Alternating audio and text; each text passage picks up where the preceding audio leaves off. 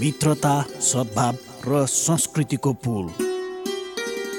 कार्यक्रम हिमाल वारी पारी। क्यापिटल मिडिया ग्रुपको विशेष प्रस्तुति कार्यक्रम हिमाल वारी पारी।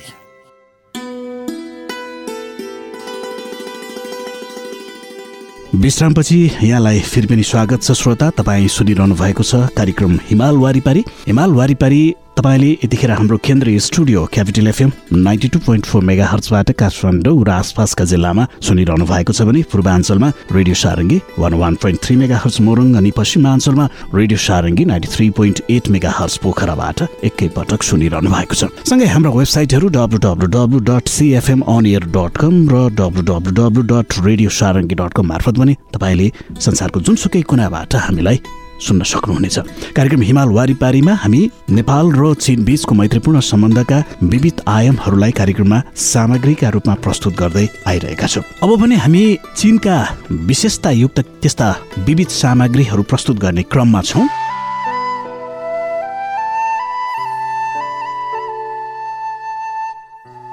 आदरणीय श्रोता, कार्यक्रम हिमाल वारी पारीको आजको यस श्रृङ्खलामा तपाईँलाई स्वागत छ।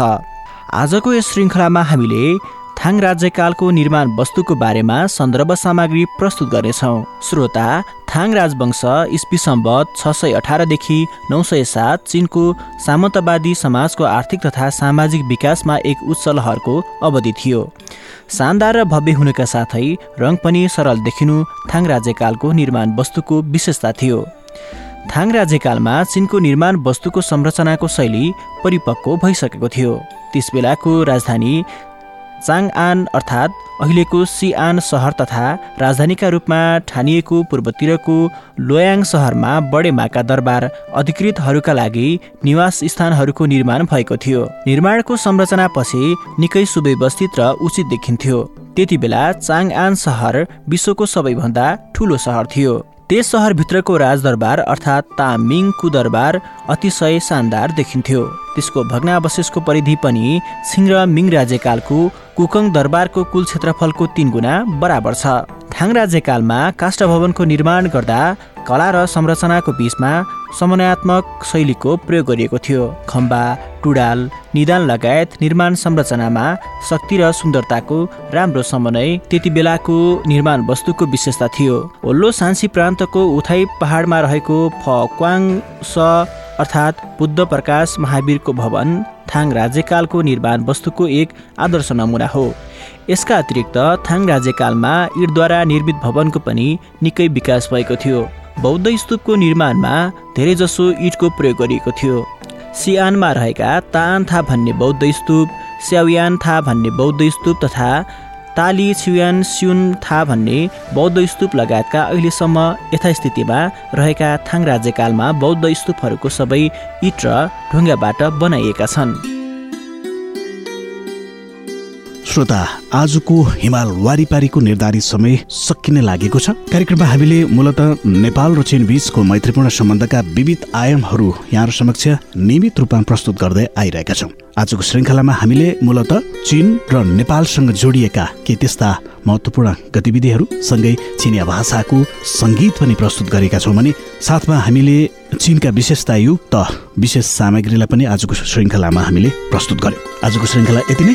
भोलि हामी नयाँ श्रृङ्खलामा यस्तै विविध रोचक प्रसङ्गसँगै नेपाल र चीन बीचको मैत्रीपूर्ण सम्बन्धलाई विस्तार गर्ने क्रममा भएका केही त्यस्ता गतिविधिहरू लिएर फेरि पनि उपस्थित हुनेछौँ। तबसम्मका लागि प्राविधिक मित्र विश्वराज विष्टको साथमा म कार्यक्रम प्रस्तोता विमल कुमार थापा बिदा हुन्छु। नमस्कार।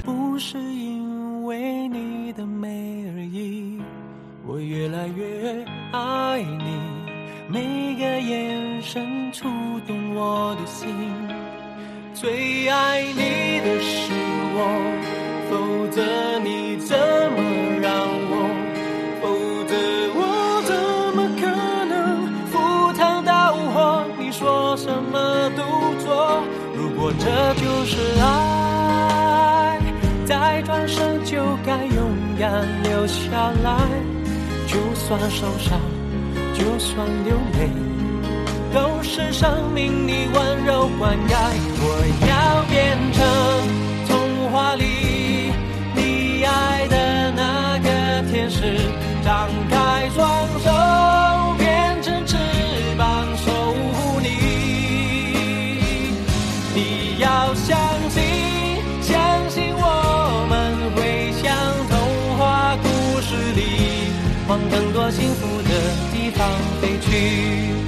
很爱很爱你，只有让你拥有爱情，我才安心。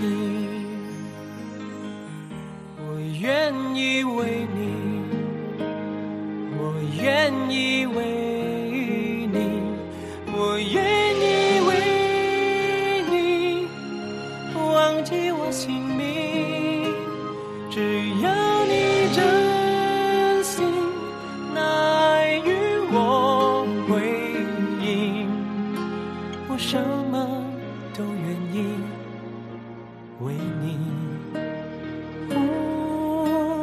好想好想好想好想好想好想和你在一起。明天我要嫁给你了，明天我要嫁给你了，要不是你问我，要不是你劝我，要不是适当的时候你让我心动。都需要你，但我的心思有你在。